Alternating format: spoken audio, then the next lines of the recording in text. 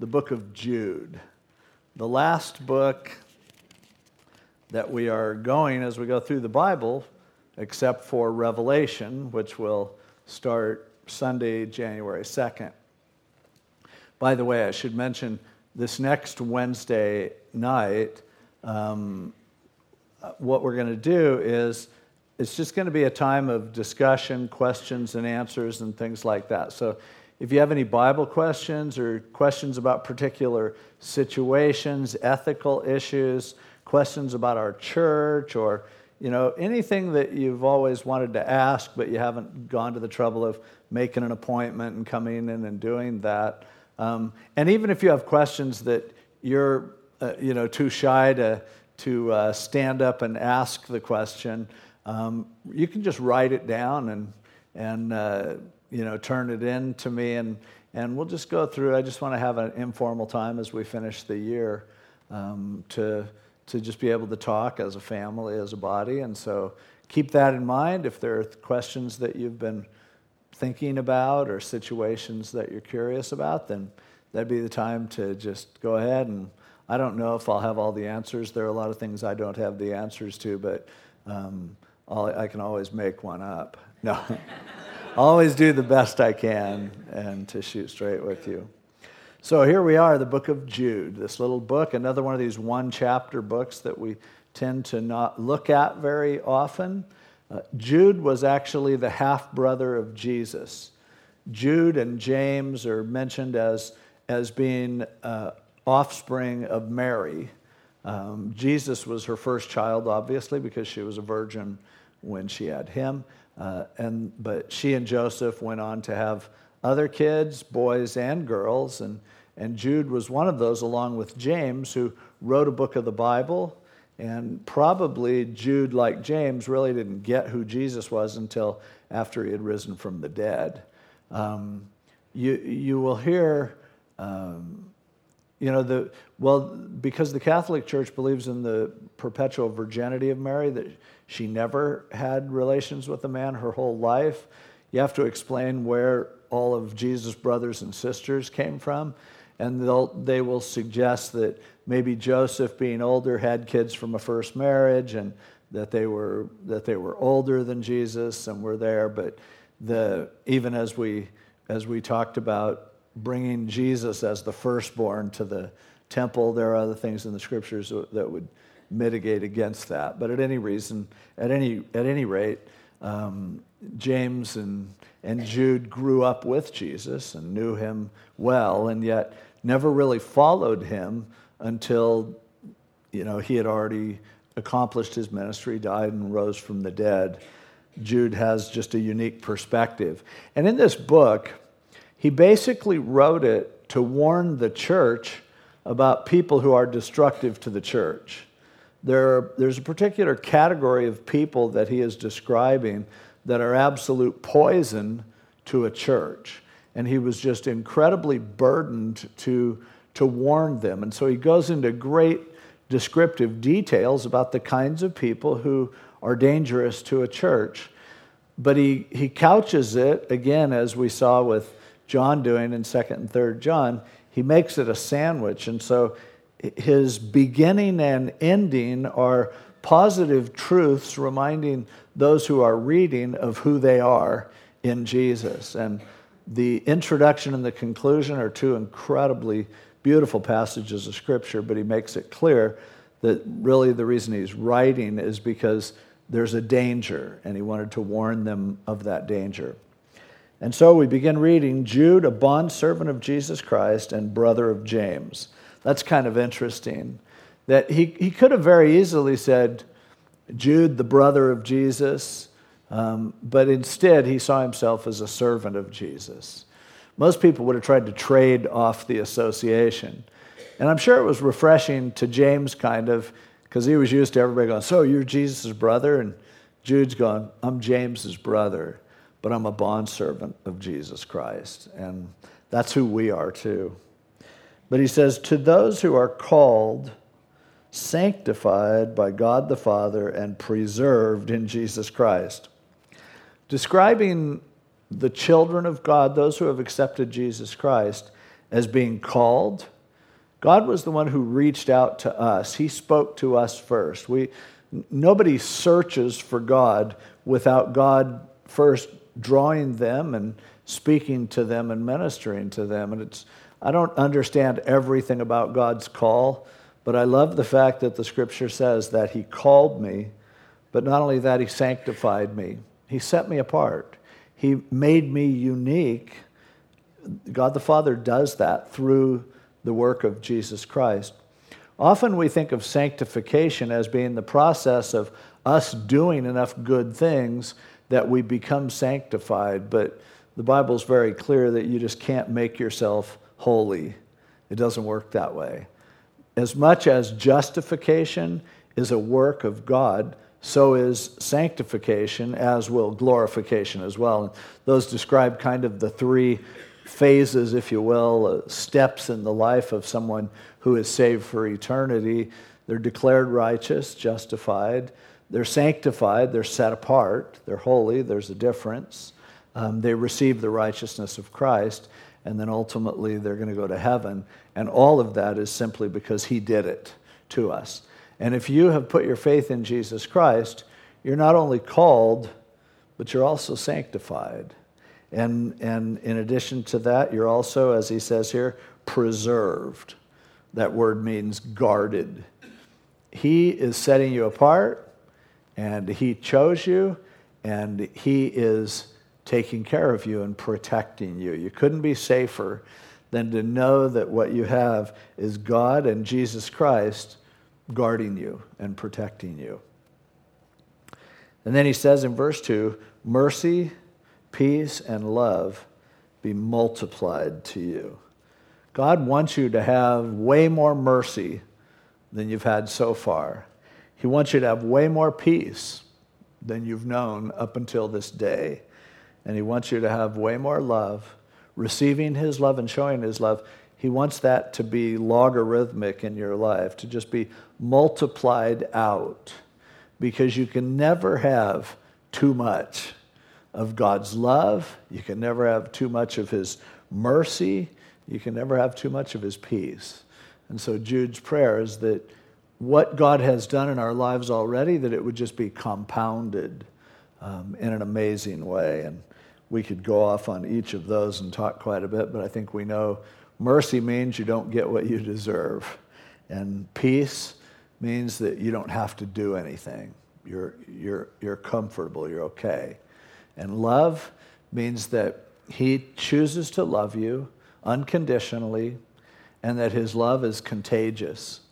And if you realize He loves you, you can't help but want to love others. And so that's just a nice little greeting in those first two verses. But now he begins to talk about why he wrote the letter, and he says, beloved. And I like that he uses that term. He had just said, I want love to be multiplied to you. And now he says, those of you who are loved that way. While I was very diligent, the word there means I was fast, I was in a hurry, to write to you concerning our common salvation. He said, man, I really wanted to write down everything about the salvation that we share in common, the connection that we have in the Lord. And he said, when I started writing, that's what I wanted to do. However, I found it necessary to write to you, exhorting you to contend earnestly for the faith which was once for all delivered to the saints. Now, Jude, we don't know of any other book he wrote, and so maybe he had been working on his introduction and hammering it down, and then either something happened or God just impressed on his heart. It's great to build people up and tell them who they are. That's really important. But there's also some stark reality, and in Jude's mind, it was the idea that we have some emergency concerns that you need to attend to. The life of the church, the life of a walk with the Lord, is not just all about His mercy and His grace and His love and His peace, because there are those within the church who would like to rob you of all that, who would want to get in the way of that. They gum up the works. And so he says, I found it necessary to write to you, exhorting or encouraging you to contend earnestly for the faith, which was once for all delivered to the saints.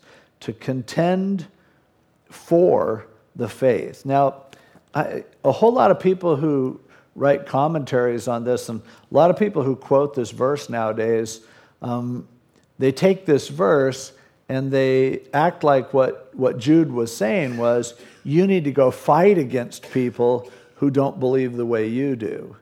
But the Bible never says that, and that's certainly not what he's saying here. He's not saying go do combat against heretics, but contend, battle for the faith. The same faith that's been delivered to everyone, the same faith that allowed us to get saved, that by grace through faith we come into a relationship with God.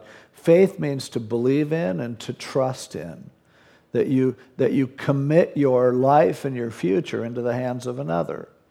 And he's saying every one of us became Christians because of faith, but he said it's going to be a battle to protect that faith in your own life and in the life of the church.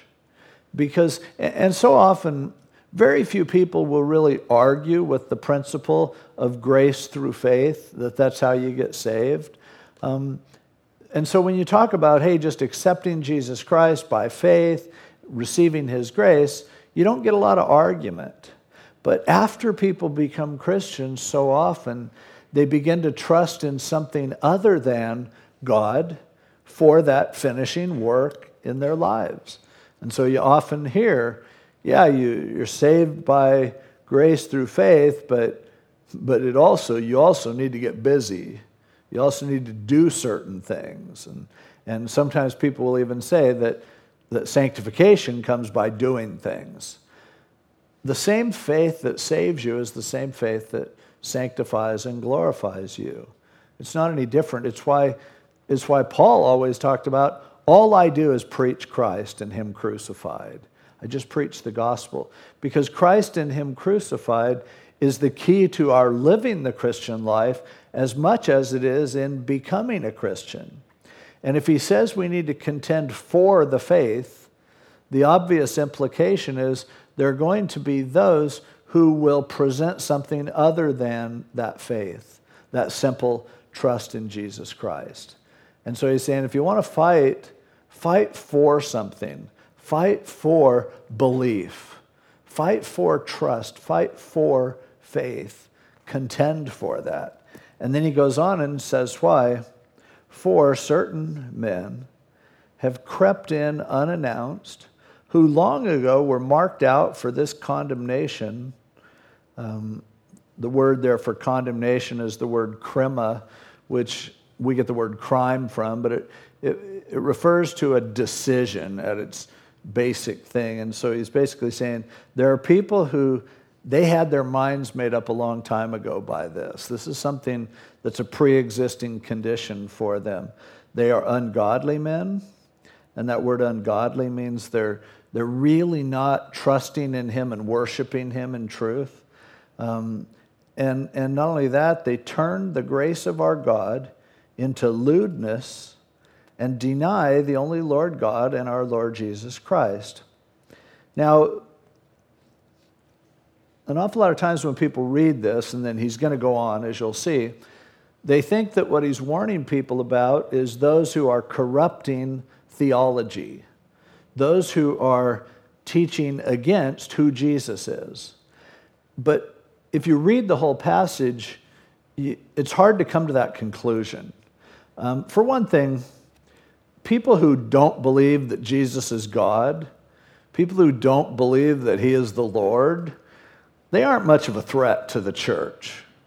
I mean, it becomes pretty obvious that they aren't a part of what the Bible teaches about Jesus. In fact, they generally go start their own cult, and therefore they may damage people by pulling some people away.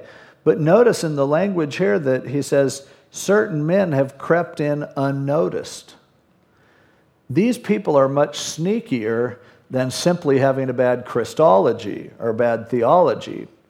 If it was bad theology, he would make that clear. He is saying, though, that the Lord God and our Lord Jesus Christ are, as it's translated into the English, they're denied by the way these guys live. Because now when you read the whole rest of the passage, it's not about their teaching, it's not about their belief, it's not about their theology at all. It's about the way they do life and the way in which they are damaging the church by the way that they choose to live. And so by living the way they are living, they are, in a sense, denying the Lord Jesus Christ. But I think it's a mistake to suppose that that was their problem. In fact, when people go bad, their theology is usually the last thing to go. They'll usually keep the proper language. They'll say the right things. They begin to change the definitions of some of the terms, but they're very subtle. Most people who are hypocrites and most people who have left really everything that there is to Christianity begin to teach heretical teachings and things like that. If you sit them down, they'll usually claim to believe all the right things about Jesus. That's the last thing to go. There's nothing, that would be subtle about someone who's teaching bad theology, but with these people, you can tell it's something more than that. The first thing that it says about them, and it's important for us to know what he's talking about because the warning is for us as well. We need to be careful for people who would be a part of the church, who would want to connect with us as being brothers and sisters in Christ, and yet what the idea here is, be careful because there are some people who are sneaky enough that they will come and undermine what God's doing in the church, and here's what they look like. So it's important for us to have our guard up for this kind of behavior, but even more than that, it's really important for us to read this chapter and look in the mirror and make sure that we aren't one of the ones who is living out these kinds of behavior that he's warning about and talking about. Because there's nothing in here that says these guys are deliberately doing what they're doing. They probably, all indications are that they think they're the most spiritual people in the church. And so it's important for all of us and for me to look at this and just go, I want to make sure that this isn't describing me. But when he says they turn the grace of our God into lewdness, they start with grace, but it turns into something else. The word there for lewdness is a word that literally means you are incontinent. That is, you can't control your, shall we say, bodily functions. It came to mean any kind of out-of-control behavior.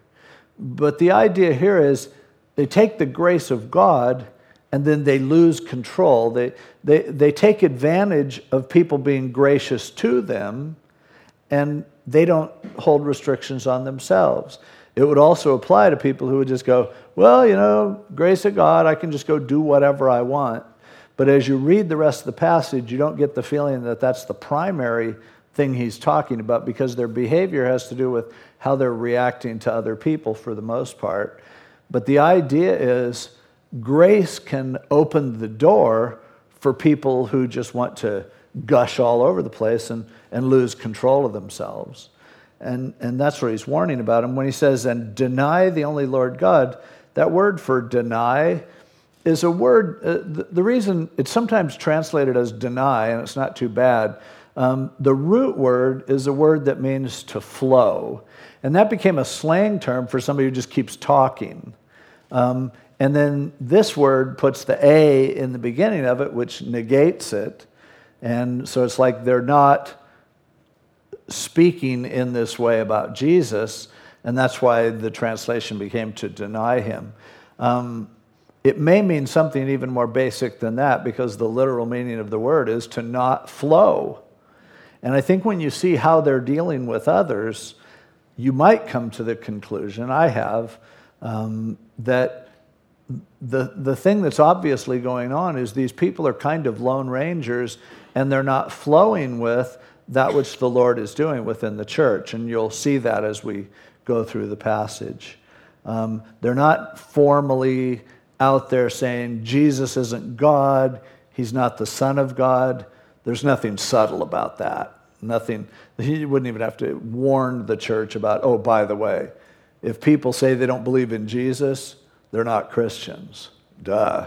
That's kind of obvious. So this is more the idea of not flowing along with our Lord God and our Lord Jesus Christ. They lose control. We continue reading in verse 5, and he says, "But I want to remind you, though you once knew this, that the Lord, having saved the people out of the land of Egypt, afterward destroyed those who did not believe." This belief is set off with the faith that we are to defend.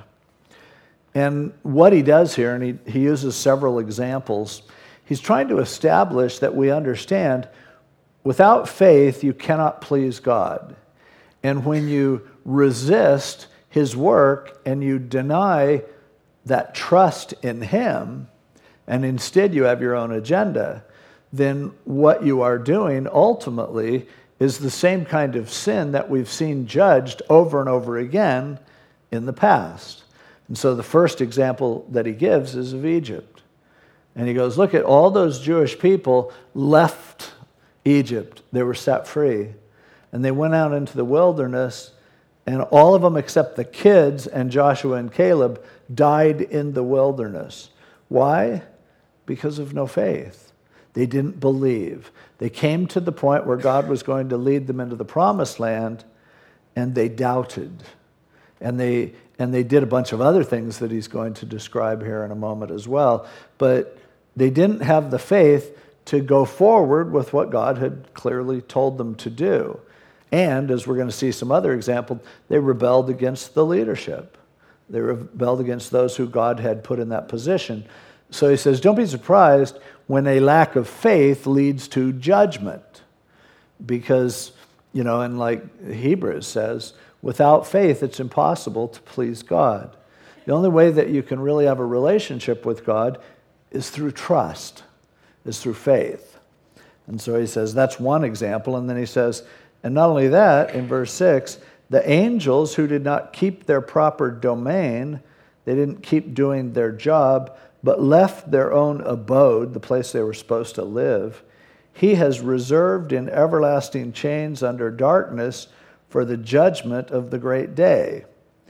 So he says the angels who didn't stay where they were supposed to be doing what they did, that is, they lost faith, they stopped believing that the place that God had for them in heaven was the best place for them to be. So along with Lucifer, they rebelled against God, and now they're awaiting eternal judgment that's certainly going to take place.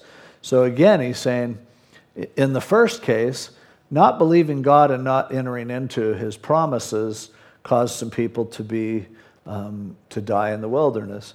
But not only that, even with angels, when they refused to go along with the chain of command that existed in heaven, when they refused to accept their role in heaven and the place where they lived, then they too were cast into judgment.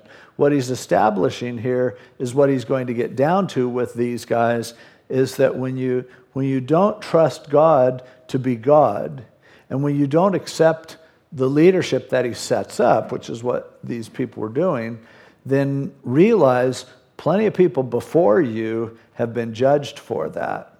Now, there are some people who take verse 6 and think that it refers to, in Genesis chapter 6, where it says, the sons of God cohabited with the daughters of men, and there were Nephilim in the land. And there's this whole interpretation, and I hesitate to knock it because there are plenty of good people who believe it, but they take that passage in Genesis 6 and they believe that this is angels having physical relations with humans and having giant offspring. And to me, it smacks as kind of a fanciful interpretation. It comes from Jewish mystical commentators who came up with that. And so the same Jewish mystical commentators led to the idea that that's what this is referring to as well. If you want to believe the whole, monster thing, that's totally fine with me, but I don't think that's what Genesis 6 is talking about. And to force it into this passage is just to try to support something that is unsupported by the rest of Scripture. The Bible, Jesus makes it very clear that angels are non-sexual beings. And so for them to have the capacity to come and have physical relations with humans, to me, is contradiction to Scripture. And besides, if they had that ability, you'd think they'd still be doing it today, and some people think they are. Whenever I come upon a weird passage of Scripture, I'll admit when I don't know for sure what it means, but the last thing I want to do is to take the weirdest possible interpretation and adapt that one. So I'm just thinking it's probably something more normal than that. And here he's talking about the angels who were cast out because they rebelled. That fits the context a whole lot better, I think, as well. And then he gives another example, Sodom and Gomorrah and the cities around them, in a similar manner to these, having given themselves over to, literally to pornuo, immorality and everything that flows out of immorality. And they've gone after strange flesh. Strange, the word there is heteros in the Greek. It means another. And we would tend to associate homo with Sodom because of the homosexuality that was there. But in this case, the word heteros, which means someone else, the idea is that they were looking for something else. Ironically, when they were looking for something different, they stumbled on something that was too close to being the same, and that's how it came about. But he says they did this and are set forth as an example, suffering the vengeance of eternal fire. So here's another example of those, in this case Sodom and Gomorrah, who were judged because they didn't believe. They rejected that which was shared with them.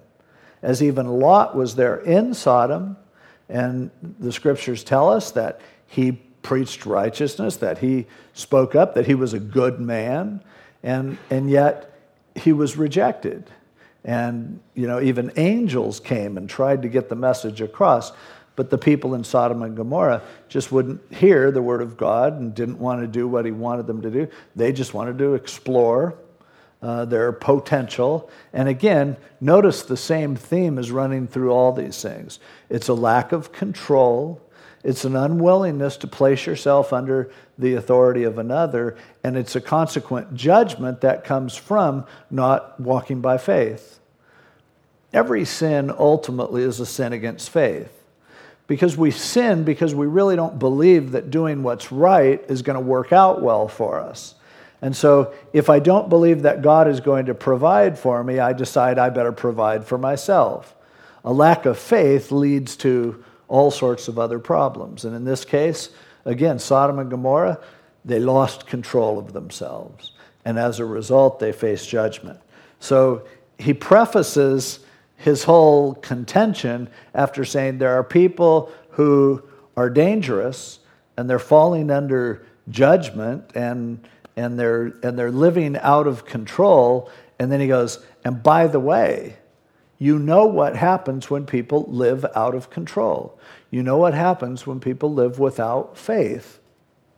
And so now he says, verse 8, likewise, in the same way that this has historically been so often the case, also these dreamers, the people who he's talking about, who are destructive forces within the body, within the church, and he calls them dreamers because their mind is off somewhere else. They don't have a grasp on reality. They're interpreting reality based on what they think, what they feel, what works for them. These dreamers, first of all, he says, they defile the flesh.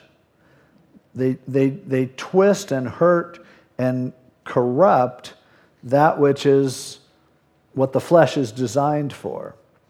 But he says, they reject authority. These people, these dreamers, they can't handle any authority that's set up. And so by their nature, they are rebellious.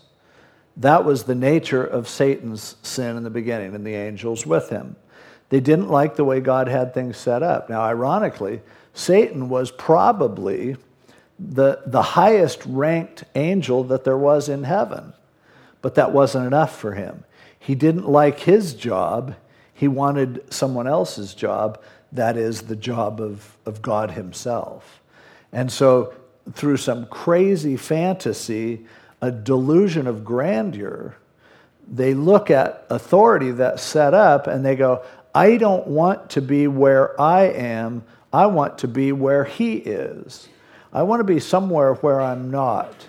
And so they dream up this fantasy world in which they are more significant than they believe they are. The truth is, if you're God's child, it doesn't get any more significant than that. But somehow, and through the lies of Satan and the way he does things, you can look at someone else and go, I should be where they are. I shouldn't be where I am. And the only way to deal with that is to rebel against authority, to challenge that which has been set up. And so that's what they do. And he says they also speak evil. The word there is literally blaspheme. So they're speaking against dignitaries. The Greek word there for dignitaries is the word doxa. It's often translated glory. The translators of the Bible are kind of assuming it's talking about people in positions of authority, and so they call them dignitaries. And that's probably legitimate, whether it's talking against spiritual authority, against God himself, or against people who are set up in authority. I don't think you have a big problem in the church with people speaking against angels or even against Jesus. So the warning here is probably against those who, again, by rejecting authority, now they speak evil against those who are getting attention. And what motivates these people is that if they see someone else getting positive attention, they reject that. They are angry about that. And so the jealousy that causes someone to not be able to stand to see someone else receive some attention. And we can pretend like there is no glory and everyone's just all humble, and we all try to act like that. But the truth is, God promises that he does bring us to glory, from glory to greater glory. And there are legitimate aspects of serving God that bring you positive attention that isn't a negative thing. I mean, I know, like tonight with our worship, and we just had a great time of worship. But you could easily, and you don't, anytime Tiffany sings, I am absolutely blown away by the gift that God has given her. She has this effortless and not super trained or anything, it's this amazing, amazing voice. And I glorify God when I hear her.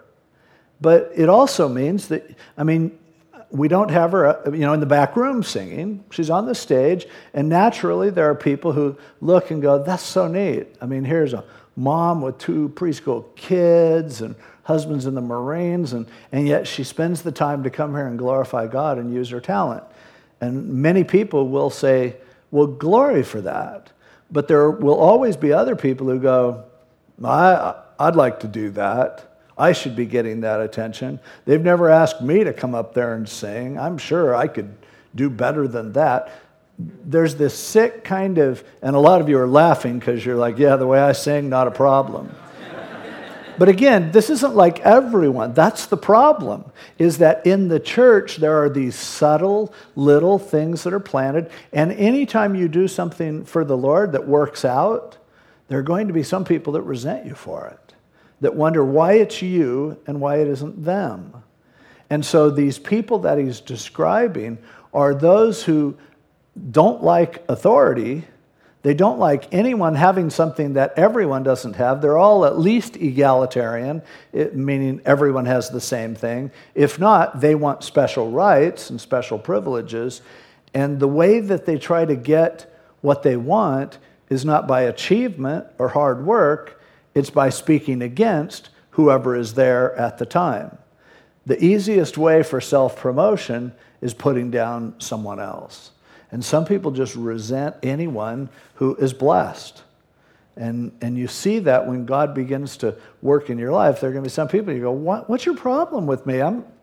And you find out what it is they would like to be where you are. They think they're better than you are. They think you think you're better than they are. And this whole thing happens because of a lack of faith, because of a lack of trusting God to take each of us and put us where we're supposed to be, to take someone who's in a position of authority, and if they don't belong there, to remove them, to take someone who really deserves a shot and for God to give them the opportunity to do just that. But not trusting him, you take it into your own hands and you become resentful and you become negative and critical and jealous. And that's what he's talking about here. And then he says, yet Michael the archangel, and this is in the context of blaspheming, because he uses the word again in verse 9. But he says, Michael the archangel, in contending with the devil, when he disputed about the body of Moses, dared not bring against him it says reviling, but it's, again, literally transliterated blaspheming accusation, but said, the Lord rebuke you. This is a difficult verse, because until you read Jude, you had no idea that at one point Michael was fighting against Satan over the bones of Moses. Why were they fighting over the bones of Moses? When did this happen? What's he talking about? We don't know. This is the only place that talks about it. There are several ideas and theories, and there's no reason to doubt that this didn't happen. And I have some theories as to why they may have had a fight over Moses' bones. It could have something to do with the fact that Moses is going to be resurrected during the tribulation period, along with Elijah, and be one of those two witnesses and who are testifying in the tribulation. And if so, perhaps there was this scrambling over his bones had something to do with his DNA and the resurrection that would end up coming from him. I don't know. People have all kinds of wacky theories. Now some people have suggested that Jude is just going off some myth that he had heard. But it seems like he's saying something that actually happened. Now, Origen, one of the early church fathers, referenced a book that was called The Assumption of Moses. And Origen says that this story came from that book, The Assumption of Moses. So if there was a book called The Assumption of Moses, as Origen says there was, and it has this story, we don't have that book anymore. It doesn't mean that that was a book of the Bible. It doesn't mean that it was inspired by God. All it would mean is what he said in there was actually true. Now, there was a later book that we found. The Assumption of Moses is a Greek book, but there's a Hebrew book called the Death of Moses that also has the same story. But the book of Death of Moses seems to have been written later, and so either the author of that book, which is apocryphal, either it took it from Jude, or perhaps when it was written, had access to the book The Assumption of Moses, took the story from there. At any rate, you can unwind that and try to figure it out all that you want, but his point is that even Michael, the archangel, did not blaspheme, speak against the devil, who's the lowest. If it was ever right to speak against someone, it'd be the devil. And if there was ever anyone qualified to do it, it would be Michael while he's sparring with him over the bones of Moses. So his point is, even Michael doesn't speak against people who have a job, people who are in a position of authority. He respected the position enough to just say, the Lord rebuke you. And I hear people using this often and saying, the Lord rebuke you, because it's not, the word doesn't mean that. The word that's translated rebuke here is, interestingly, the word epitimeo, which is, timeo is a word that means to honor or to value something. And epi means upon. And so what he's saying is that Michael, when he dealt with Satan, he actually challenged him upon his worth or his honor that he should have had. The word is used a lot of times in the New Testament talking about reminding people of who they were and of who they can be and of who they are, trying to bring people up rather than putting them down. And so this, to use the word rebuke the way we use it, as if it was like he just nailed them. Sorry, it wasn't that at all. If anything, Michael lovingly challenged Satan to a higher opportunity, to a higher calling. And so his whole point is, hey, if somebody's in a position of authority or not, don't be attacking them. Don't be speaking against them.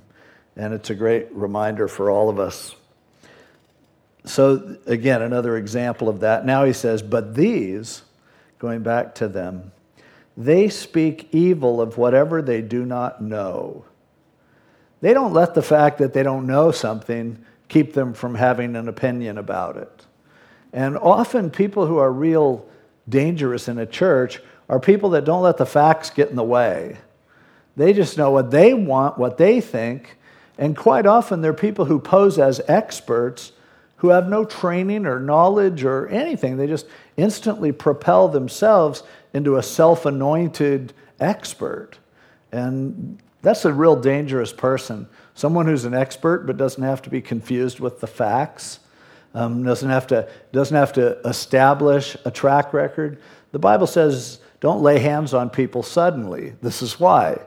You don't want to give people authority when they haven't, paid their dues by serving and proving themselves in minor ways. It's a huge mistake. I've seen it happen. I've been guilty of it plenty of times where you see somebody, wow, they're so gifted, you stick them up there, and it totally goes to their head. And so he's saying, these people, before they've learned what they need to learn, they think they already know. Nothing more dangerous than someone who thinks they know more than they do. If anything, the smarter you get, the more you realize that you don't know, and experience should bring humility. But with these people, that doesn't happen. They speak evil of whatever they don't know. And whatever they know naturally, like brute beasts in these things, they corrupt themselves. That word there for corrupt means to rot or to wither, literally. And the idea is these people are building themselves up, but you just watch them as they put other people down, they begin to shrink. They become a shell of themselves. They become just a rotted, weak version of who they were, who they thought they were. All by blaspheming people who are in authority. He goes on and says, woe to them, for they have gone in the way of Cain. Cain, who because he was jealous of Abel's sacrifice, he killed him. He took him down because he didn't like the fact that God had accepted the sacrifice that Abel had offered. And God had shot Cain down. Well, Cain didn't want to be in second place. But he's saying that's what this is like. That's the sin of Cain. Thinking that nobody else deserves to be in a position that's superior to yours. And you don't want to follow anyone else. He says they've also run greedily in the error of Balaam for profit. Balaam was the prophet who sold out his integrity in order to gain financially. And so he says these people are selfish. They care about how they look.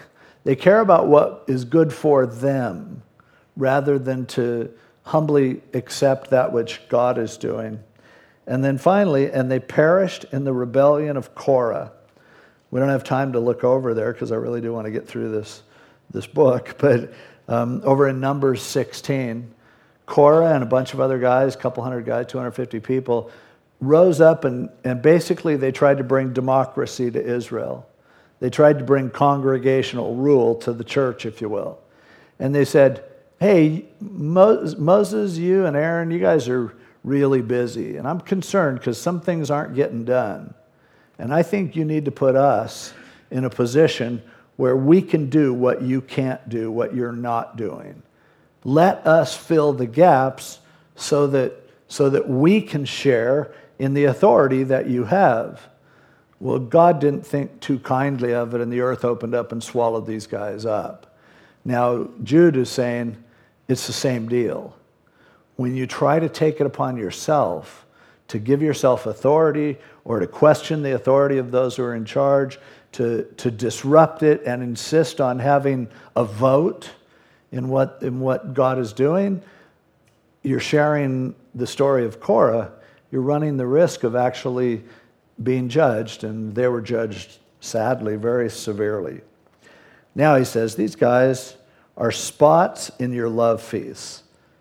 While they feast with you without fear, serving only themselves, they are clouds without water, carried about by the winds, late autumn trees without fruit, doubly dead, pulled up by the roots, raging waves of the sea, foaming up their own shame, wandering stars, for whom is reserved the blackness of darkness forever.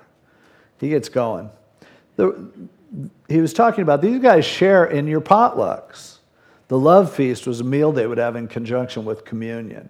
And he said, these guys are sitting across from you, acting like they're your buddy, acting like, oh yeah, they're part of things and we're all in it together. But he said, be careful, they are spots in your feast. Now, that word there, spots, is a word, probably a better translation is that they are rocks or reefs. It was a word that was used for a rock formation that existed just below the surface of the water.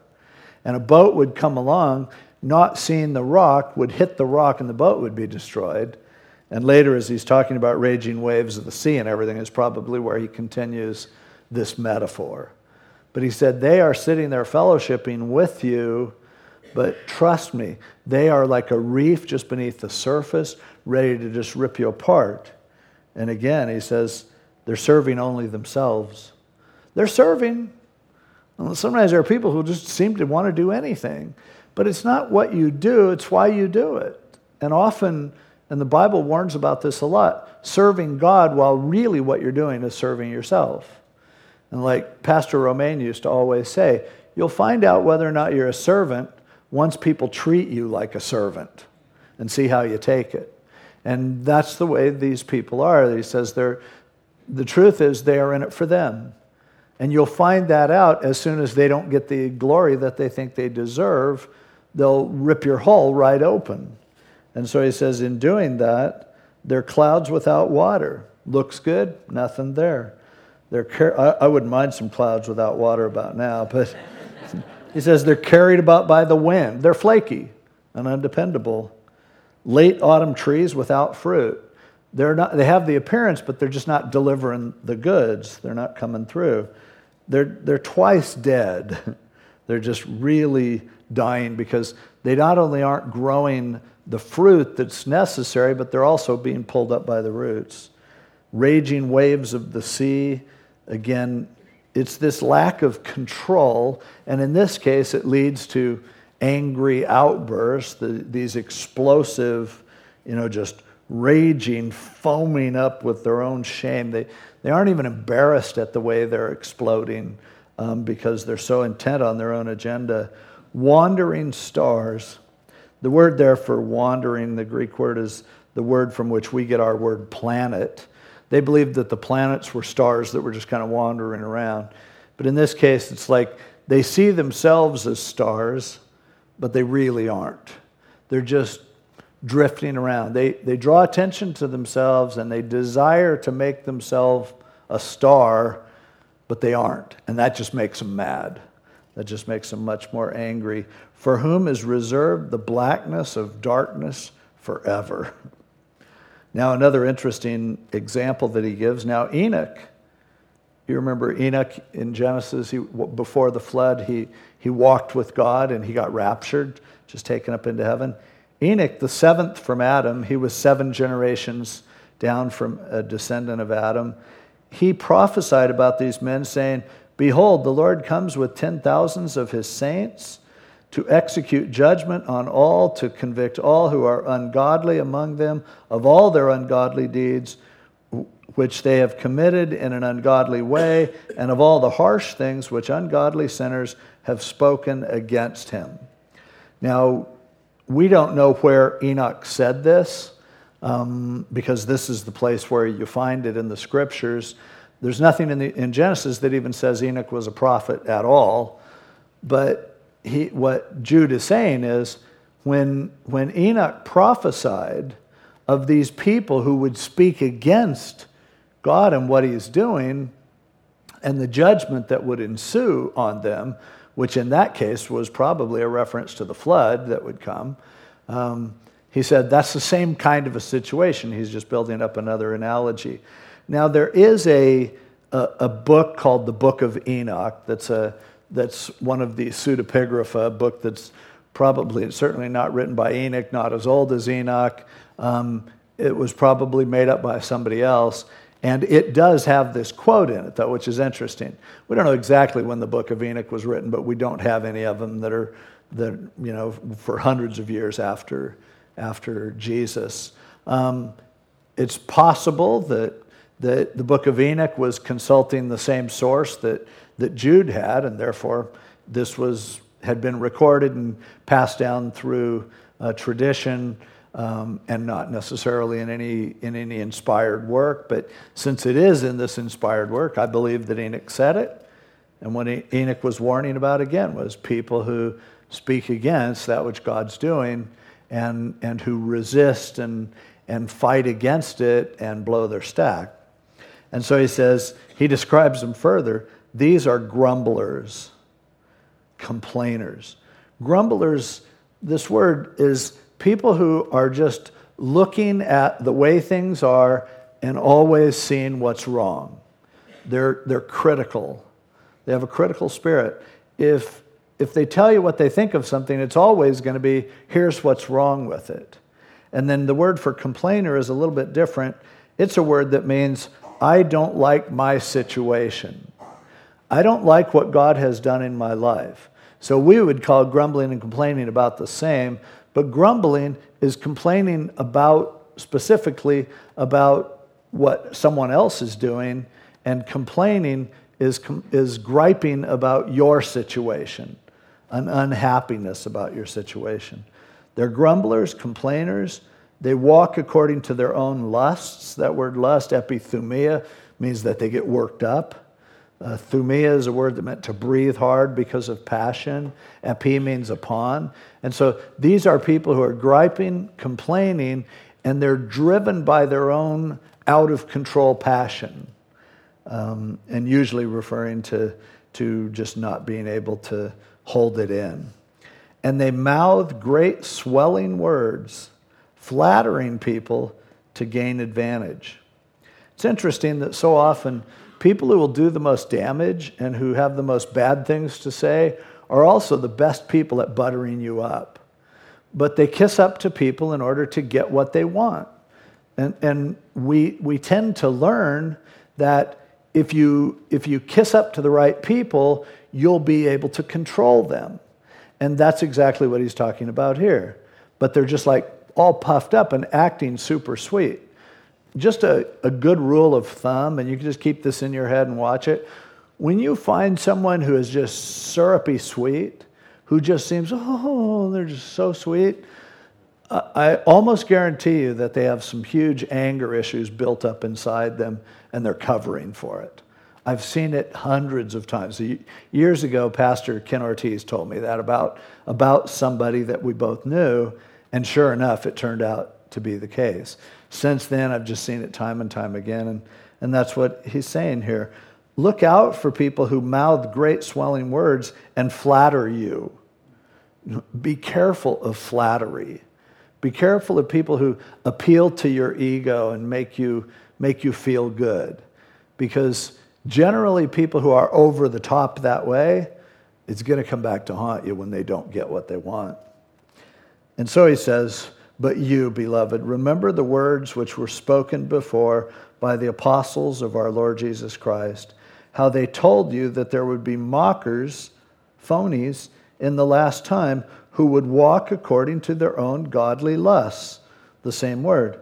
He said, all the apostles have said, no, there are going to be people who act like they're with you, who pretend to be side by side, arm in arm, battling with you, but it's fake. ultimately their passion will drive a wedge between you. And he says that's always been warned. These are sensual persons. It's not necessarily talking about they're sleazy people. The word they're sensual is just the word soulish. They're suke people. The soul is your mind, your will, your emotions, the immaterial part of you.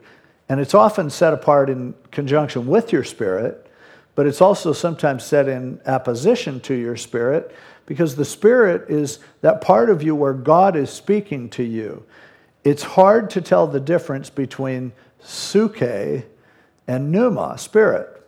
And he's saying these people seem like spirit, but in actuality, it's their own desires, it's their own opinions, it's their own thinking, their own emotions that's actually driving. But they put a spiritual label on it. And so if they get mad at something, they say that it's righteous indignation. If they don't trust someone, they say, I think God's leading me not to trust them. If they don't like something that someone is doing, they disagree with them, they don't say, I think you're wrong. They say, I don't bear witness with this brother. The Spirit is just telling me. No, if the Spirit was telling you, he would have put you in charge. But he's saying, these people don't know the difference. They think they're spiritual. Really, all they are is just very psyche-ish. They're very soulish. And they cause divisions. Literally, the word there means they separate themselves. They're the ones who will turn on their heels and walk away when they don't get their way. And that's something that, of course, the Scripture tells us many times. One of the things that God hates is the one who sows discord among brethren. He said, these are the people who start it. These are the people who say, if you won't do it my way, I'm going to take my ball and go home. The church was never supposed to be divided. We've come to accept it because it's so common everywhere in every church, because there are so many people who want to run things. There are so many people who want it done their way. And if they don't get it their way, there's a church down the street they can link up with. And if they don't like that one, they can go to another one. That wasn't the way God designed the body. You know, if I don't like my hand, and I'm really not crazy about my hand. I have, because of some nerve injuries and stuff, my hand isn't as strong as it used to be, and it's kind of caved in between the thumb and forefinger because of atrophy that set in because of issues that I had in my neck and my arms. So I'm not crazy about my hands, but I don't cut them off and get a hand transplant. That would create a lot more problems. But that's the way these people that he's warning about is that it's just a constant, I'm going to go, I'm leaving, I'm dividing, and I'll take people with me. And we've just become so accustomed to that, we don't think anything of it. Jude says, you got to look out for this. This destroys what Jesus wants to do in the body. And so because of their feelings, they get their feelings hurt, so they separate themselves, not having the Spirit, not really hearing from God, not being filled and controlled with the Spirit. Instead, they're just controlled by their own opinions. And so he says, but you, beloved, and I love that. He goes, I'm not saying that you're one of these. I'm saying you're somebody who's loved, like I told you before, building yourselves up on your most holy faith, praying in the Holy Spirit. Keep yourselves in the love of God, looking for the mercy of our Lord Jesus Christ unto eternal life. He says, for you don't tear other people down. Build yourself up in God's love. Stay in that. Be constructive in what you are called to do. Keep yourselves in the love of God and look for the mercy of the Lord Jesus. So praying in the Holy Spirit, he may be referring to praying using the gift of tongues, because over in 1 Corinthians 14, he uses the same phrase to refer to that. There are several places in the New Testament where it talks about praying in the Holy Spirit where it's not clear that that's the case. So if that's a gift that God has given you, it would certainly apply. But I think for everyone, we should be praying with the Holy Spirit guiding us. Romans 8 tells us that we have that privilege, that the Holy Spirit is interceding for us. But it's so important for us to submit And that's what all of this stuff that he's talking about comes from a lack of submission. But when we submit to the Spirit, and we submit to authority, and we submit to what God is doing in other people's lives and positions that they have, when that happens, then we are praying in the Spirit. And the way you know you're praying in the Spirit is you're praying in line with that which builds up rather than that which tears down. You're not praying against people and what they're doing. You're praying for what God is doing, and you're excited and positive about what he is doing. But then he goes on and says, and we'll finish it up here, on some have compassion, making a distinction, but others save with fear, pulling them out of the fire, hating even the garment defiled by the flesh.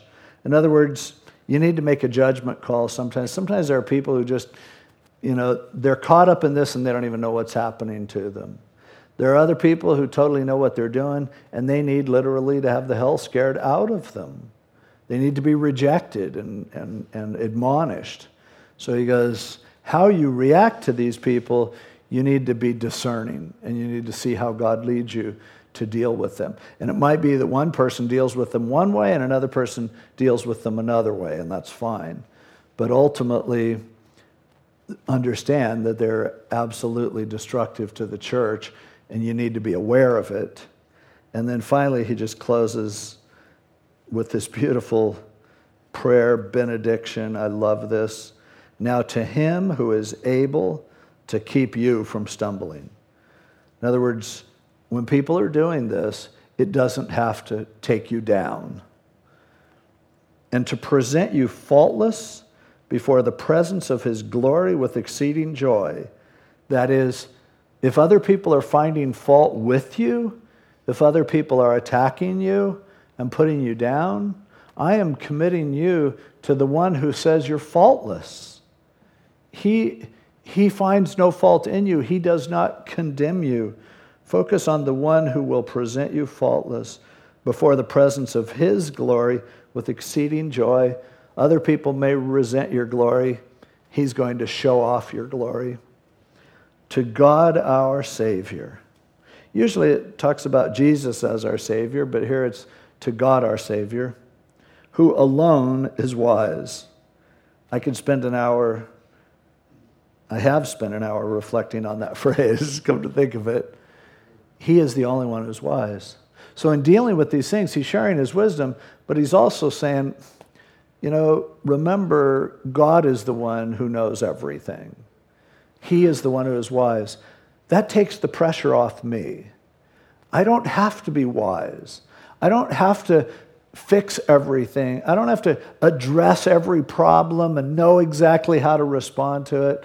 I have to trust him because he's the only one who is wise. I have to get wisdom from him. It's his wisdom, not mine. A lot of times when we come under attack, we think way too much, and then we say way too much, and it just becomes a huge problem. Jude's just reminding him, he alone is wise. Sometimes being alone is good when you're alone with the one who is alone and wise.